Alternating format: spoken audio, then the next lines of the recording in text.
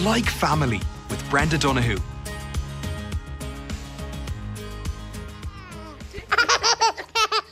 Welcome to this edition of Like Family, where we'll be meeting Alex. What joy. Yeah, no, it's his happy time, isn't it, love? Yeah. He's just really giddy and happy. That's Mam Bernie and Dad Dermot, and they've just moved to their first home in Ratholt in County Meath. This is a precious family moment because tomorrow morning, like hundreds of other parents in the town, Bernie and Dermot will get into their cars, drop Alex off at the Minders and travel the narrow country roads to the M50 and then on to work. Traffic is heavy this morning from Junction 6 Blanchardstown through to Junction 12 Fairhouse, but no major problems for northbound traffic so far. I'd like to know how these families juggle it all and why. Are these new commuter towns good places for families to live? And you can join the conversation on Twitter at Brenda Donoghue or email brenda@rte.ie. So let's start at the beginning. I began by asking Bernie and Dermot, who are not from the area and who both work in Dublin, why did they decide to move to Ratholt? We never really went out and picked Ratholt. We never said, oh yeah, this is where we want to be. We looked at a few places in Maynooth and we looked at a few places, here, there and everywhere. But well, to be fair, our reason for not staying in Dublin really came down to price, money. And schools as well, because I think when you're from the country, you like to think that, your child is going to go to a country school, even though Rathout is... Yeah, you agree, love. Yeah. So we knew that the school in Rathout was really good, has really good reputation, and, so that was a huge part of our decision as well, to be fair. When we first came up, we were looking at a different house in town, but the price of it had gone through the roof. But the house was gorgeous. So when we came up here and looked at the place, Bernie was like, yeah, look, it's nice, all right, we'll go in and give a look at it. Like, it's narrow at the front. You don't think much of it at the front, but by the time you get into the back and you see the back garden and you see the big sitting room that's there and everything, like, both of us just kind of went, ooh, this is nice, yeah. And the massive green out the front as well for, like, kids playing and everything like that. It's so safe and it's so everything. It's brilliant. So even though I loved the other house, kind of reality was telling me that it wasn't going to happen, And then I came in here and I just fell in love with the garden. I just thought, you know what, it's perfect for him. And even though he was only in my belly at the time. Yeah. But, so yeah, it was really the garden and the green outside. It's safe. It's not on the road or anything. So there was loads of good selling points to it. Mm-hmm. Yeah, outside of the house I grew up in, this is home to me now. Okay. And to be fair, the neighbours have just been brilliant. Yeah. Everyone here is they're all so nice.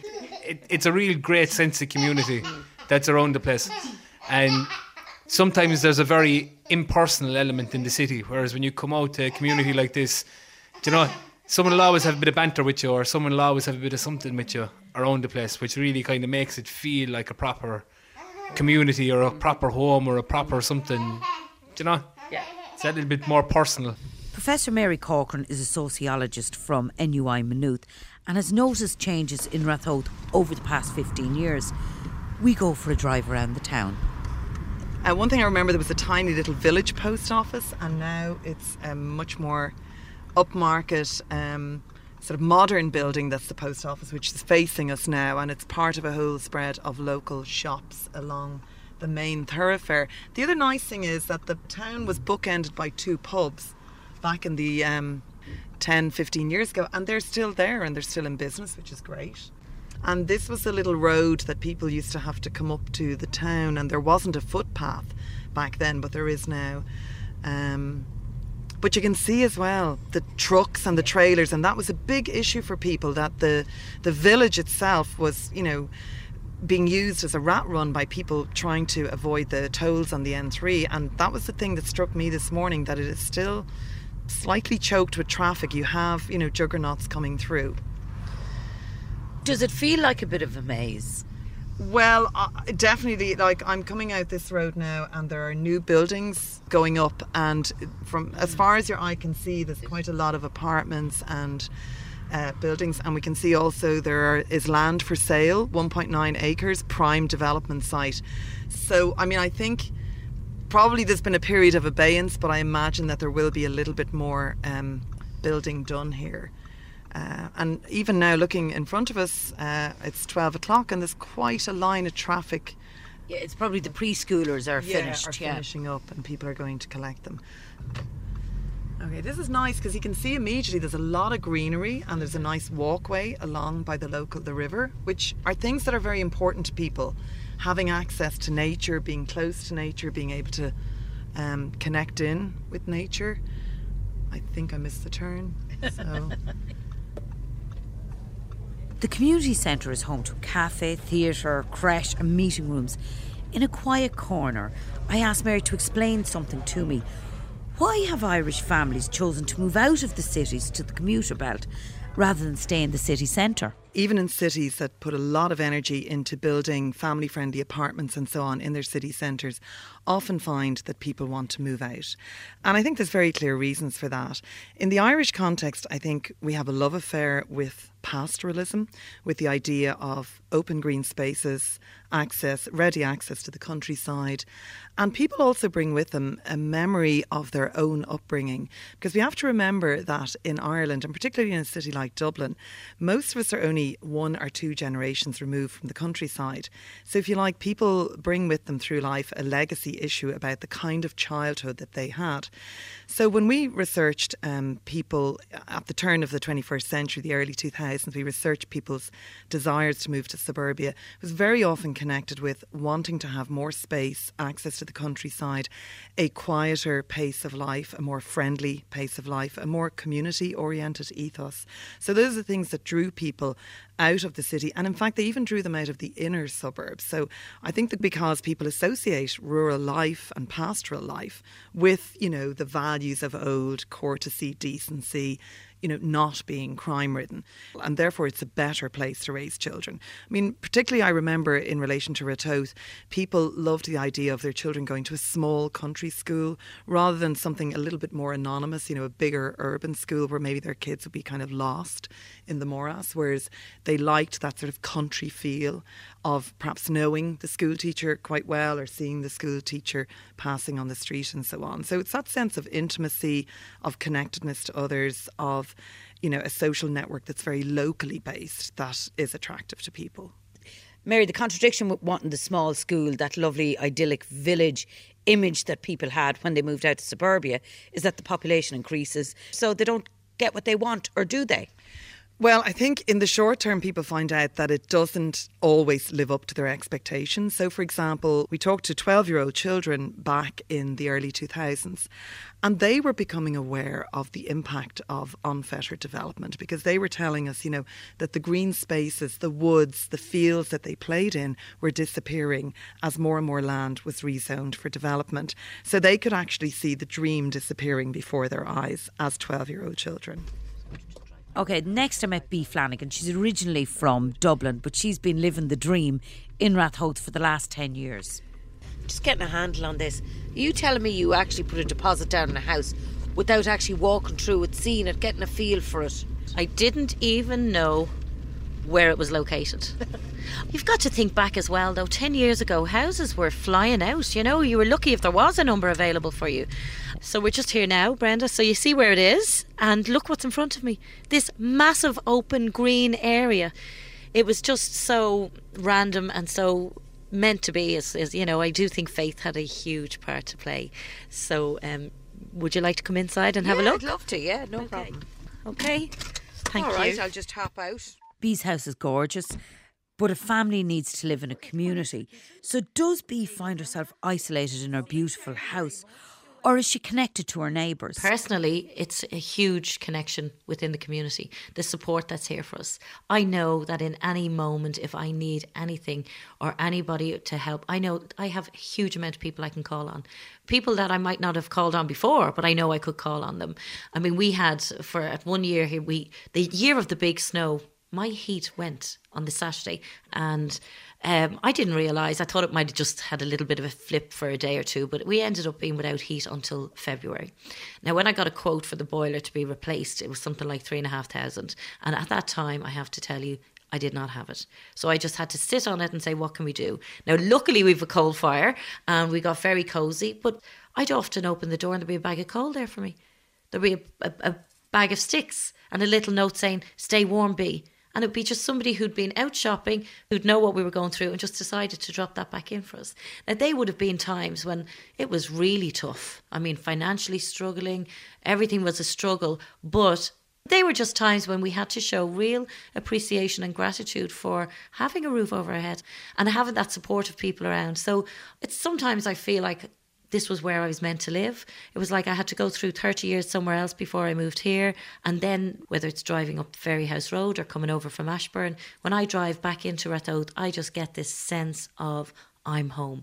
And I think that that's priceless. That's a feeling that you can't actually buy. That's just priceless. People living in new housing estates around Ratoath have no shared history. So I didn't expect to hear about old-fashioned good neighbourliness. Now, will you have some soup first? Meet Anto and Jean Murray. Now, they moved from Cabra, and for them the decision was a difficult one, but the stakes were high because they wanted to save their marriage. It took us about, I think it was about a year and a half then, that I finally started to sell, believe it or not. Because initially it was the holiday period. You're in a lovely holiday home because it was like a holiday house compared to our little house in Cabra, you know. So as soon as the holiday was wearing off, I wanted to go home, you know, to my family and friends. And, you know, we did have another reason to move as well. We were really, you know, we met so young. We had Anthony when I was very young and our marriage was struggling. So we thought if we moved outside the city, we'd give our marriage a bit of a chance also by just having more time for each other. But in the end, all we were doing, then for 6 months, all we were doing was arguing because we were blaming each other on it was your fault, you wanted to do it, it's your fault, you know, and this was going on. But I was trying to do everything to stay in the city because I had met an old woman on a plane once and she said, don't move outside the city. It happened to New York in the 50s and 60s and everybody tried to move back in because they spent half their lives in their car. And it always stuck in my head. So in the end I had to give in because I couldn't listen to her anymore, to be honest. See, my fault. Anto had a great roofing business during the boom, but with the downturn, work completely dried up overnight and money became very, very tight. The only way I could really mind money was on the groceries. And, you know, I'd go into Dunn's and just where I do my shopping or anywhere else, Aldi and wherever, for whatever was on sale, and buy the cheapest amount, you know, the cheapest food that I could possibly buy to feed my family.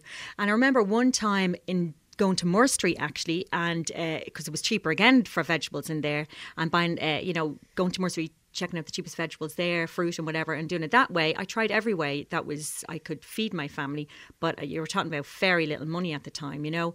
People wouldn't imagine that all of a sudden you had so much and then all of a sudden you were going to the grocery store and spending so little on food. So it was tough, and I didn't want to complain to Anto at all, you know. So when he'd come in with his losses, I would say, well, listen, sure, we're okay today. You know, aren't we okay today? Look what we have, you know. Looking back at what happened, it was so immediate that you were going from the high to the low. You hadn't really got time to analyse what was going on. You had to take each day as it hit you. And then Jean looked after the home. You know, half the stuff I didn't know till she said it just there. You got on with it. You got up in the day and dealt in the day. You had to work in the day. As you're talking to me, it sounds like you were very united in your own way facing these struggles. But were you? I mean, it must have been challenging to both of you as a couple. No, I'd say money was a big issue. So I'd say the blame game was there. You wanted that place there and you wanted this. And why didn't we let that house go when we were moving out here? And simple things like that caused big problems and continued for a long time. And I think we eventually got to the stage that we said, do you know what? You know, there's nothing we can do about it. You know, there's nothing we can do about it. We should have been apart. We should have separated. We should have divorced. We were having some terrible times. But when you're going through problems, you forget love. You forget why you love them. You're like, Sheenie Mac, what did I ever see? And he said the same about me, so... Yeah, I think, at that stage and pressure when arguments are continuing and there's that amount of pressure. But what you only think about now is, I loaded it on myself. I done it to myself. Nobody done it to me. So as much as you can say the banks and recession and all the other elements, I could have avoided it. I didn't need it. It wasn't stuff that we needed. It was stuff that we wanted that caused our problems. In Rathoath here, you were going through a very difficult time. Did you find you could talk to your neighbours about it or friends that you've made here? And if so, did you get much comfort from them? Absolutely. There was like a unity. Everybody was the same. One of the things that stick for me was, I was flying in and out in the van, doing my bit of roofing here and there, and I'd see all the men walking down with the kids to school and their heads down, and you'd be talking to them, and people, they were down. Like there was a whole down community where men's pride of being the earner for the home was taken away.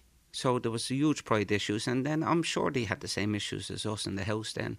We couldn't do anything about the recession, but our prides were destroyed. And Anto, through all of the recession, is there anything positive can be taken from it? I think family values came back in a big way, because people were so busy with their new car, their 2 holidays a year, all the elements, so they had to work all the hours to cover all these wants, that the whole family thing kind of fell apart. And the pubs, the conversation in the pub was house in Spain, house in Florida, house. And we have that value back. There's a laugh and a joke and a slag, and Mick and the kids. I think that we got a bit more values back through the recession. A horrible experience of having to learn that value this way. But I definitely think that the value that we have in the family now is much stronger than we had during the boom. We found out what's important in our lives. It's our relationship, it's our children, it's our friends, it's our family, and that's the basis of our happiness. I actually didn't expect people to talk about family being so important in these new neighbourhoods, but this comes as no surprise to sociologist Professor Mary Corcoran. I think we have to be really aware that one of the reasons why Ireland always comes out in the top category for international studies of happiness and well-being and the best place to live, we always come out close to the top. And one of the reasons is the resilience of family and the continuing attachment to family in Irish life.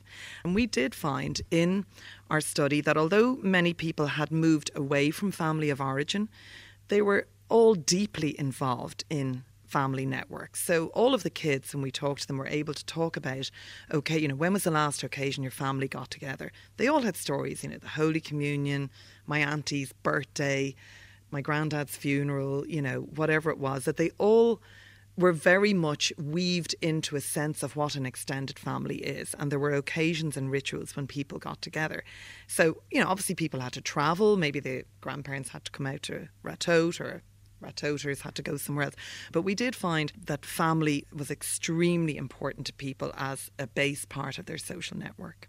And family is very important to Jean and Anto. 2 of Jean's sisters, Christine and Sharon, they've actually moved to Rathoath as well. You're grand, you're out there and you're in your new house and all is wonderful, but you do miss home, so you like to bring the bit of home with you. We do meet up on a weekly basis. We have the laugh and tend to go to Christine's on the Friday night, curry and a few beers. Was part of the attraction that your sisters were here? When they moved, that was a big loss. We decided maybe take a chance and move out to Rathoath and see how it goes. And how does it work then, having each other not too far away? Well, I used to, when I had Isabella, Jean had Yasmin first, and then I went on to have Isabella. So we used to always come over for play dates. And then I went back to work for 2 days a week, and Jean took my 2 kids. So she used to be walking around the village with a double buggy, 3 dogs, and Finn. In the lashings of rain. And Sharon. We were 2 dogs. So then I used to leave the kids there for, 2 days a week, and she used to mind them, feed them, look after them. Actually, and this is funny, when we were kids, you would have cooked for the younger kids, So we always knew how to make a big pot of potatoes, a big pot of vegetables, and a big pot of mince. So that was your basic thing that you knew how to do. So when I actually moved in first with my own husband to make a dinner, to do a small dinner, was really very strange. So when we got back to our usual flow of living beside the sisters up here and with all our kids now, we all make big pots of dinner. I might ring Sharon and say, listen, I have a couple of plates of dinner here now. Does anybody want it in yours? And likewise with Sharon. Or if I'm running late or if I'm stuck, I'll ring Christine and say, have you any dinners there? Now I said for mine, you know, because I haven't cooked anything today. So it's really one of the best things about having sisters. Now, I'm very good neighbours, and you could probably say the same to your neighbours, but you wouldn't feel the same comfortability. They're the good things. Mm-hmm. Are there any negatives? There was a few negatives, wasn't there? There was a few bangers. Well, we are sisters, right? So we do fight and squabble a lot and fall out, and but we're very close. You know what? This isn't the picture that I actually expected. Real neighbourliness and strong family ties. Aren't these new towns not meant to be soulless, anonymous places? Mary Corcoran has been thinking about why that picture of isolation is not the full story. A number of years ago, a very eminent American sociologist, Robert Putnam, wrote a book, a famous bestseller called Bowling Alone. It was about the decline of community as he saw it in America, and he believed that people were no longer going bowling together as friends and neighbours, but they were going alone. So it was really a thesis about the individualisation of society. And I think, you know, that may be a theory that can be tested in the American context, but I think we're still a long way from that in Ireland. And one of the reasons is because we have a volunteer organisation like the GAA, which incorporates people, children, from the very youngest ages right up through their teenage years and into early adulthood. It incorporates male and female players, girls and boys, husbands, fathers, grandfathers, mothers, grandmothers become mentors, become coaches, undergo training for that, produce sandwiches, tea, run strictly ballroom fundraising, as you well know, Brenda. And basically it engages people across generation and across gender and across social class in communities like Ratoath. And that is an amazing facility that I think we really probably don't recognise. It's almost, it's part of the background tapestry of everyday life in Ireland, but that is hugely significant, I believe, in maintaining a kind of a social capital, a social glue in communities like Ratoath. It was really powerful how significant that was to people. If you're in Ratoath any Saturday, you'll see the community in full swing. I called to the GA club and I fell into conversation with Tom Roddy. We've got 5 pitches. We've an all-weather pitch. Hive of activity there this morning, as you can see, with all the teams out. And so we've a rich mixture of football and hurling down here. It's amazing. It's great. We've about 50 teams in total.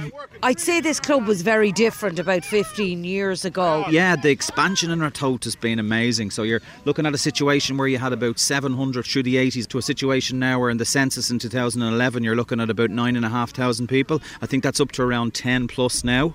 So great minds came together in around 94, 95 down in this club and decided that we need to expand to keep up with the times. So there was some fantastic work was done by the old school down here in Ratoath to give us this fantastic facility that we have that now caters for 1,200 members and nearly 60 teams down here, you know. Tell me a little bit about yourself. You're a dub. When did you come down here to Ratoath? Well, I came to Ratoath in 2006. You know, I suppose the GAA club was probably one of the easiest ways for me to get involved in the community. So I would have got involved through my children initially, and then if you stand around long enough, you normally get a job, is the way things go.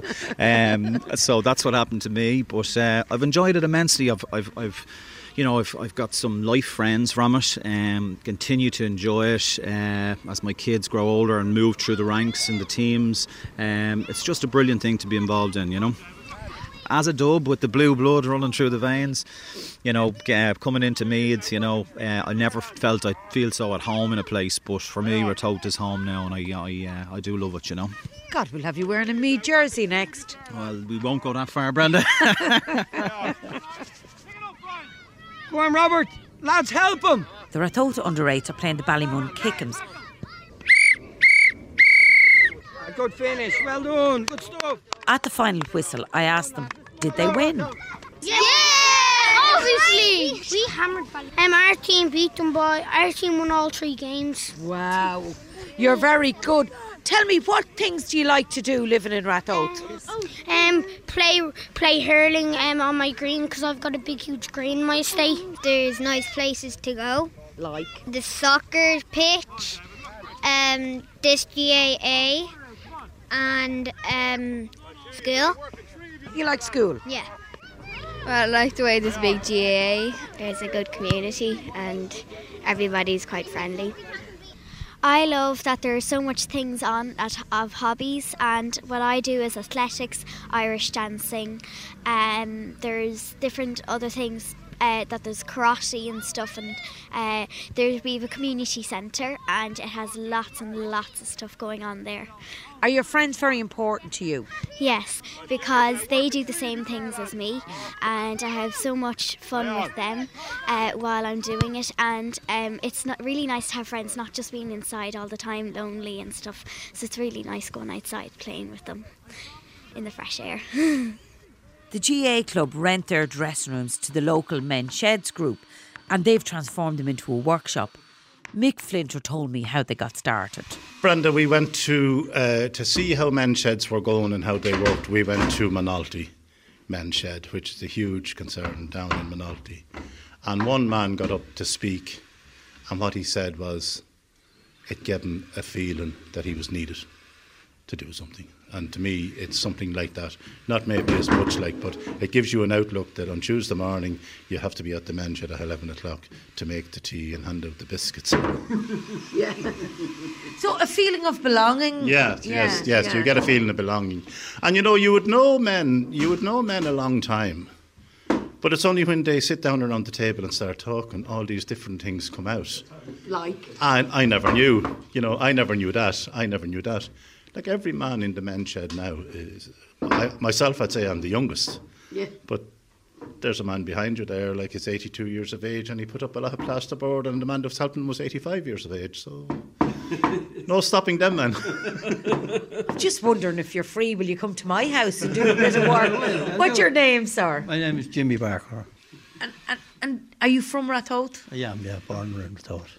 So you're one of the few non-blow-ins, should we say? Yeah, the only local. I'm only in the local in the Men's Shed. The rest are all blow-ins. Is that still a thing? No.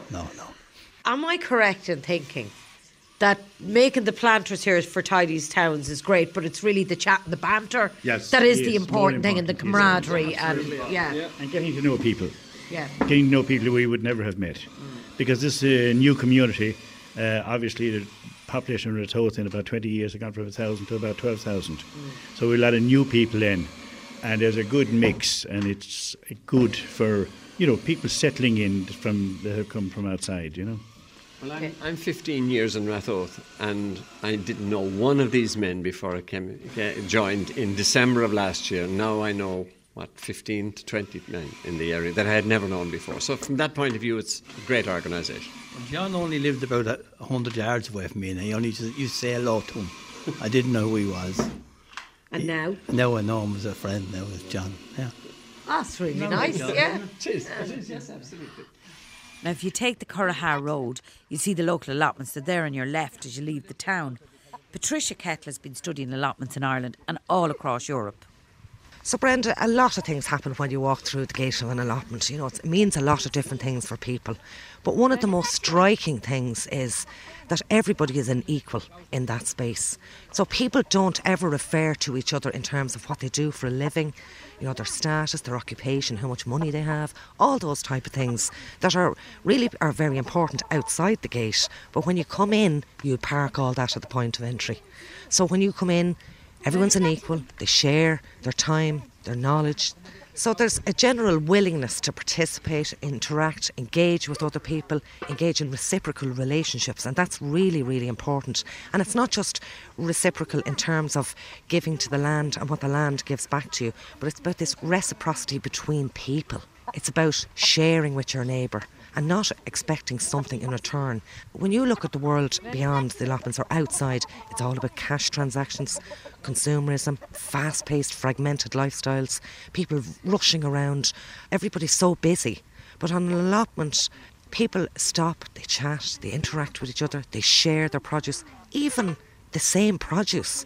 You might be growing tomatoes, I might be growing tomatoes, but they'll share the tomatoes. And it is about this reciprocity, giving, taking, but not really expecting something in return in terms of a commodity or consumer sense. Hi, are you the girl from RTE, are you? I am, yes, and this is Patricia Kettle. We're talking allotments here. What's your name, sir? Yonut. And where are you from, Yonut? Romania. What's that you have in your hand? Can you explain it? Some brown bread, some water and a little bit of rice. It's not for me, no. No, Jesus, no, definitely not. Who's it for? I have 22 chickens there. There's 10 chicks from this year and another 10 from last year. That's very unusual to have chickens on allotments. It's not the norm in Ireland. Have you had an allotment before? No, I didn't have it until I joined this park. So your plot of this allotment is very important to you? Oh, it is. It is. I try to communicate with everybody. I try to be involved in everything that's happening here. I love this place. I love it. The allotment here, does that connect you back to Romania? Oh, yeah, definitely, yeah. It reminds me loads of things about my grandparents. I was walking with them from 10, 11 years of age. I was minding horses, fed them, doing lots of work on the fields, especially in the summer, but also in the winter. The winter is very nice down there, and you walk, still keep walking on the fields if you have to. And this place is reminding me loads of things. You want to come in there, Patricia? Yeah, certainly, Brenda. What Yanni was saying there about his connection to the land. And what Yanni is doing, what I found in my research, is that people are connecting to practices that would have been associated with their past, these memories and the sense of belonging that they would have had in the past. And certainly for migrants or, new people in communities, they are doing the very same practices here to create that sense of belonging in new urban environments. When I come through to this place, through the gate of this allotment park, I feel free. I feel like in nature. I love to stay in the nature. You're doing a walk, and then at the end of the summer, you're picking your crop, and you're thinking, Jesus, we did the best this year. I know some years are bad, some years are good, but keep going and you still feel happy. So you live in Ratoath? Yes, I do. And do you feel you belong to Ratoath? If I said to you, where are you from, what would you say? Now, I feel okay to live in Ratoath. It's a nice place, nice area. It's a beautiful village, nice people. But I'm saying I'm from Ratoath, right? But you know yourself, loads of people saying, you're not Paddy. You know what I mean? But it's okay, it's fine. Okay. Well, look, thank you. There are two young girls very busy here. What's your name? Jenny Deering. Evelyn Deering. The Deering sisters. You love the allotment, do you? Yeah. It has a playground and there's lots of children out here and you learn how to grow vegetables and fruits. Is there anything you could tell me? Well, you should wear your wellies first of all. And what do you like about the allotments? I like the playground and I like going strawberries and raspberries. Are you not afraid to hold the chickens? Well, they're not our chickens, they're Christian's chickens, but they're very friendly. So. And did you make loads of friends here? Yeah. Over the Halloween break, we all got together and had a bonfire and a barbecue. It was very fun and it was really a taste of community. Yeah. The Deering sisters, thank you for talking to me. Thanks. I started this journey by asking, are commuter towns good places for families to live? Well, now, I've heard about good neighbours, I've met extended families, I've seen community in action. It all seems great. But there must be a catch. So what is it? What actually is the price of suburban bliss? On the A50 southbound, traffic is heavy this morning from junction 6 Blanchetown through to junction 12 Fairhouse.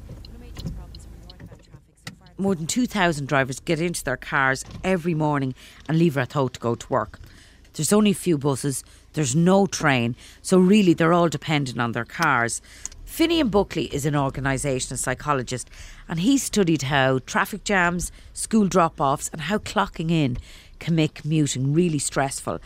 At his office in DCU, he explained some of the long-term impacts to me. So the research that we did in Dublin, for example, looking at car commuters, we found that they had among the highest levels of stress when they arrived at work and most negative moods. Effectively, what they were was they were feeling stressed and intolerant when they arrived there. But it has a whole load of not just psychological impact, it has negative physiological impacts as well. So research from other jurisdictions, not so much done in Ireland, but certainly in Germany, in the UK, the US, Canada, we have studies that talk to us about stressful commutes lead to an increase in blood sugar that's tied to diabetes. They lead to higher levels of cholesterol. We know the problems that causes. Blood pressure is increased. Exhaustion, which leads to, in turn, oddly enough, it leads to a disruption in sleep patterns. And obviously then sitting a long time in a car is going to contribute to lower back problems. So you have this terrible cocktail of the psychological, negative psychological impact and then the negative physiological impact as well. Yeah, no, Alex is fine. Baby Alex and his mum Bernie and dad Dermot are brand new to this type of commuting.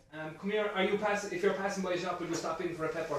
We'll do some spag bol. Dinner's on, Dermot. Spag bol. Smells lovely. Yeah, bit of spag bol, bit of an alternative bit of dressing, a few carrots to go into it, and of course I forgot the peppers at the shop, and I forgot the chilies at the shop, and forgot the onions at the shop, and forgot everything. But it's still, the taste of it will still be nice.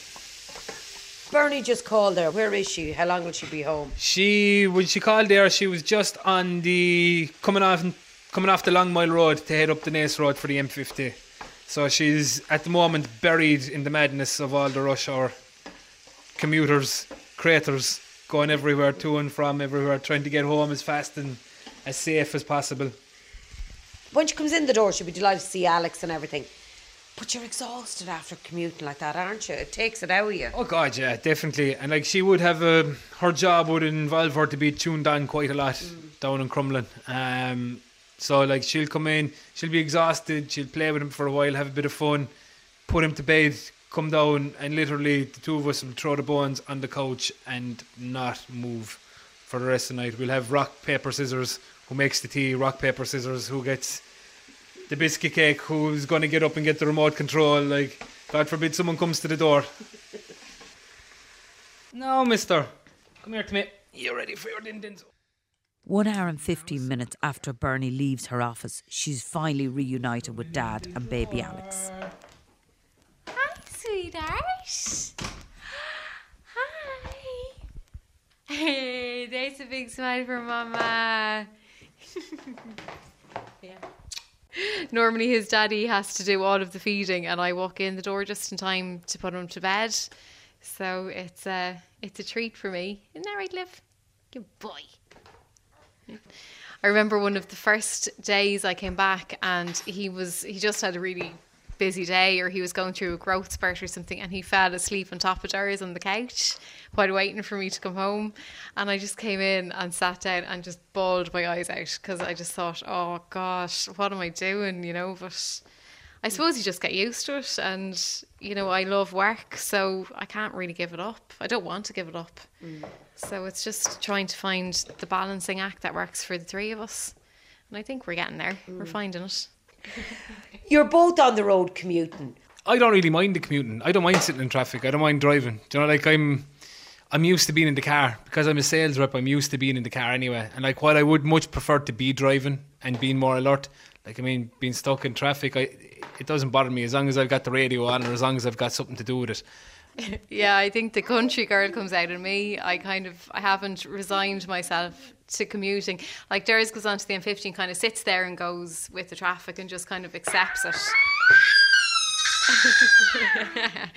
Whereas I'm kind of on City FM looking for every which way around it and ringing you saying what's the traffic like ahead of me, and I'm trying to get around it basically. I don't mind driving, I can drive for hours, but it's just that stuck and not moving that really gets to me. I really don't like it.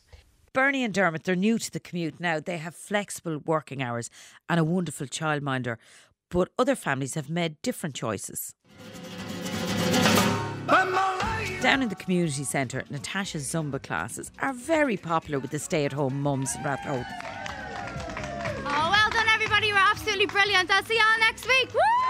Deirdre, Anna and Marion tell me why they decided to stay at home. Well, I was working in town and also there was the commute. Logistics didn't really suit. So the fact that I would have to get a bus into town. I would be gone at 7 o'clock in the morning and I wouldn't be home to her till 7:30 at night.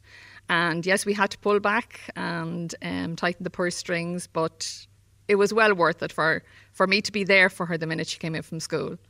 And also, Brenda, my mother didn't work when we were younger, so it was nice to keep that going, I suppose, in a way. And I was lucky we could afford that I could stay at home. It was tough, but we did it, and it was well worth it. When I had my first child, I went back to work when she was about 4 or 5 months, and my mother was actually minding her. And I found that really tough because I felt guilty all the time, and I felt I was taking my mother away from her things that she liked to do. And then I felt I wasn't with my child. Then I was, commuting to work and all the rest. So I just wasn't happy, and then you were always playing catch up in the evening and the weekends and all that kind of thing. So when the opportunity arose for me to give up work, I just embraced it, So I've loved being there with them, and I still do. It is tough, but you're there. I definitely wasn't as tired as I used to be when I was trying to hold down a job, come home and then look after the children. It was hard, and at times I felt it wasn't fair to them. They weren't getting the best of me. It also helped my relationship that I had more energy for my husband. Don't put that one.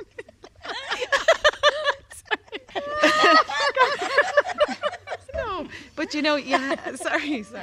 That's okay. You had more energy for your husband, yeah. You have more time for everybody. Like, you are the homemaker, really, aren't you? And it's nice to be there. Like when the kids come in from school, the house is warm. You might have their dinner ready. It is very important, especially when you're rearing children, because having children can put a strain on a relationship anyway. So it's great. For me, I think the children have got maybe a better quality of life being out in Ratoath. I think my kids, they had the freedom, and exactly like I had growing up in Raheny when it was a small little place. I know that my children are really proud to be, to live here in Ratoath, and they're involved in the Scouts. Then my son is in the GAA, and my daughter's been part of the stage schools as well. So I think, they have a lot of memories, a lot of Halloween, having the freedom to go around the houses like we did, being able to walk to the shops on their own and things like that. They have a lot of freedom out here that maybe in a more built up area they wouldn't have. They've got really happy memories. I hope they do. I think they do. Definitely having that big green in front of my house was a huge plus, because they could all socialise together, and even as they grew into young adults, they would kind of sit out there, hang out and play music even, in the evening time, which was lovely. We were all snowbound in one Christmas. Do you remember when the snow was so bad you couldn't get out to the shop? Nobody could go to work. The lads were all nobody could do anything. So we built a big igloo together, and we ended up having a few drinks, and the kids played music, and it was always been a great, community. Yeah, and my children will have all those memories, Most young families who move to Ratoath have young children, and it is these young children that are the glue that hold the place together, and really they're the reason that the parents choose to live here. Finian Buckley is an organisational psychologist. From his research, he discovered that while people will give up their jobs to avoid commuting stress, most of them won't give up their homes. So really commuting is the price that people would pay to live in a place that they can call home. So we have a clear majority that says, okay, there's a price to pay for the home that we have, but clearly there's something absolutely at a deep identity and values level that's important about the place that they live. This is where they have decided that they're establishing their family. It's the right place for their kids and family to grow up and to mature. It's now their social network, as they're embedded in the social network of the place. Their important relationships are there. And for many of these commuters, they probably moved out of urban Dublin, left their family behind them to this new location. And really what they're doing is the network and the community there is creating a replacement family in a sense. So there's strong bonds and ties to that. And there's what we call reciprocal community relationships building up there, where there's an interdependency of all these recently located individuals there. And of course, as their kids bond and go to the same clubs and societies and all the rest of it, then the network gets stronger and stronger, the friendships go deeper and deeper. So that's why when asked, would you change your home or would you change your job, the vast majority say, I'll change my job, thank you. The home, the community bond that has been established is just such a strong pull. It's a major motivator. The work of the week is done, the commuting is over, it's Saturday night and the Rathothians have gathered to watch 17 couples in a ballroom dancing fundraiser showdown for their local GAA club. Ladies and gentlemen, good evening to Ratoath GAA Does Strictly, our dancers. And you won't believe who I met, local hero and champion jockey Barry Geraghty. Going back 25 years ago when I was a kid, Ratoath was 3 pubs, a couple of shops and a church. There wasn't much in it. There was very few housing estates, but it's grown and grown, and it's a lovely town, and you know it's a good country feel to it still. When you were growing up, what was the social life like? Hunting would have been our thing as kids on ponies, and you'd hunt in Ratoath, and you know the town would be full with horse boxes. You'd wash the pony afterwards in the river. Just good fun and a good village. You've seen the thousands of houses that have gone up around the area. What were your initial thoughts about that? Well, it's just grown and grown, unknown to yourselves really, and you know, it's estate after estate is added on, but it's still a nice, cosy town. It's not overrun. If you look at everybody who's moved in here to Ratoath, there's this very strong sense of community. Why is that? What makes that happen? Well, I suppose, you know, there's a very strong GAA club. There's a good community sense around the place. You know, I'd say there's pioneers in different aspects that are working to bring things together, and it's a family town, and it's grown from there really.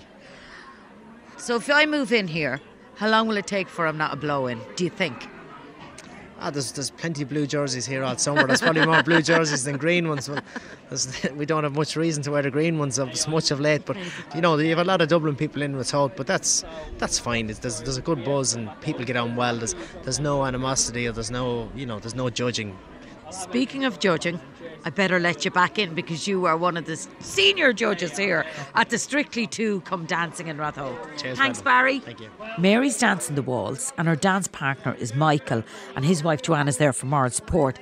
Michael explains to me what he's wearing. Well, it's I suppose classic look, I think, with tucks with tails and you know, just a white cravat, white waistcoat, and you know, we're all looking well. The 3 gents were scrubbing up well to match the ladies. It's out of my comfort zone, but you know, it's, you know, fundraiser for the club, and you know, try and keep the place going and provide good facilities for the young kids coming up, and that's the main thing really. Brenda, he's so like GAA mad. For example, that the day after Michael was born, I was still in the Rotunda Hospital resting, and Meg went off and played a match for Ratoath hurling. So shows how much he genuinely is passionate about club and the GAA. It means a lot to him. This is a bit unfair me talking to you now because you're going to take to the stage shortly, and I'm sure you're a little bit nervous. What are your thoughts, Mary? I think we've been grand in rehearsals, but I think maybe when everybody's out there it'll be a bit different, but I'm looking forward to it. Who's leading who in the waltz? Well, it's meant to be Mick, so fingers crossed it stays that way. Dancing the Waltz at Ratoath Does Strictly 2015. Please welcome to the stage Mary Halpin and Mick Cooper.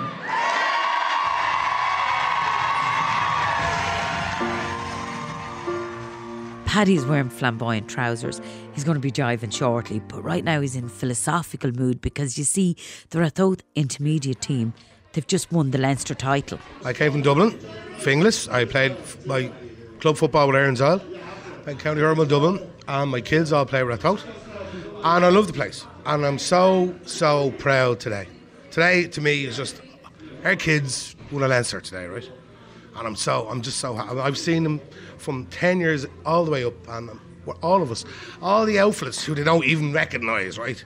We've cried, we've picked teams, we've had all that, and today was just, they delivered. So Ratoath today, just to put people in the picture, won the first Leinster, ever Leinster intermediate title. And I'm going senior now.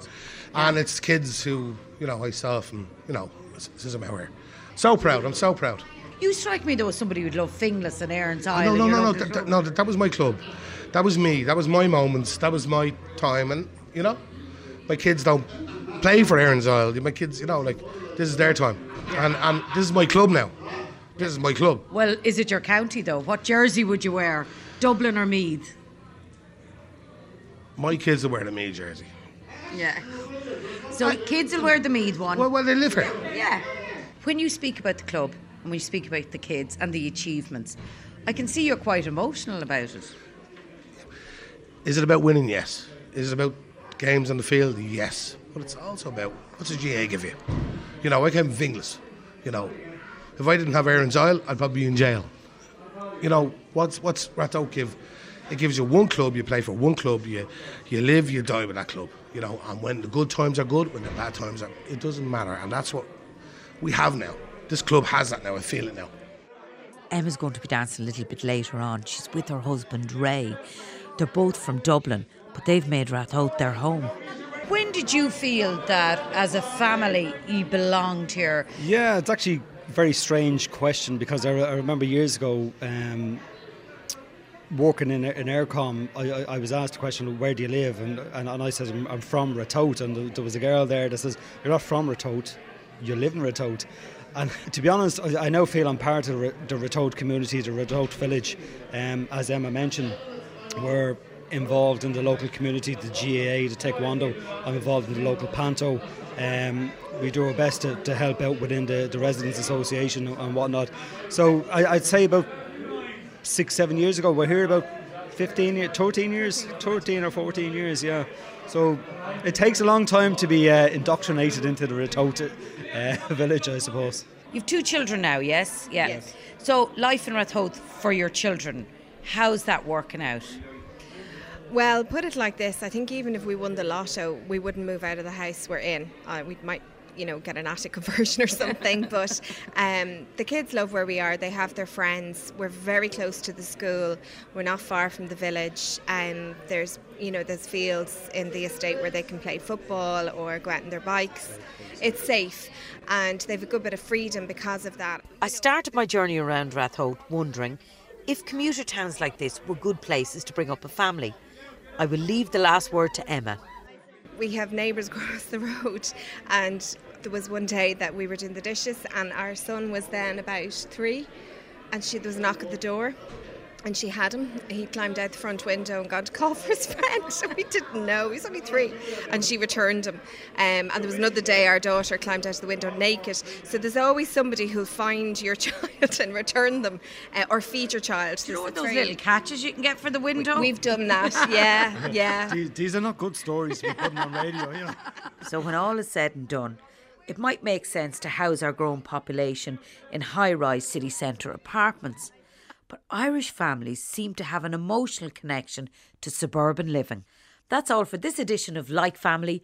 Thank you for listening. For more information, check out rte.ie/Radio1/Like Family.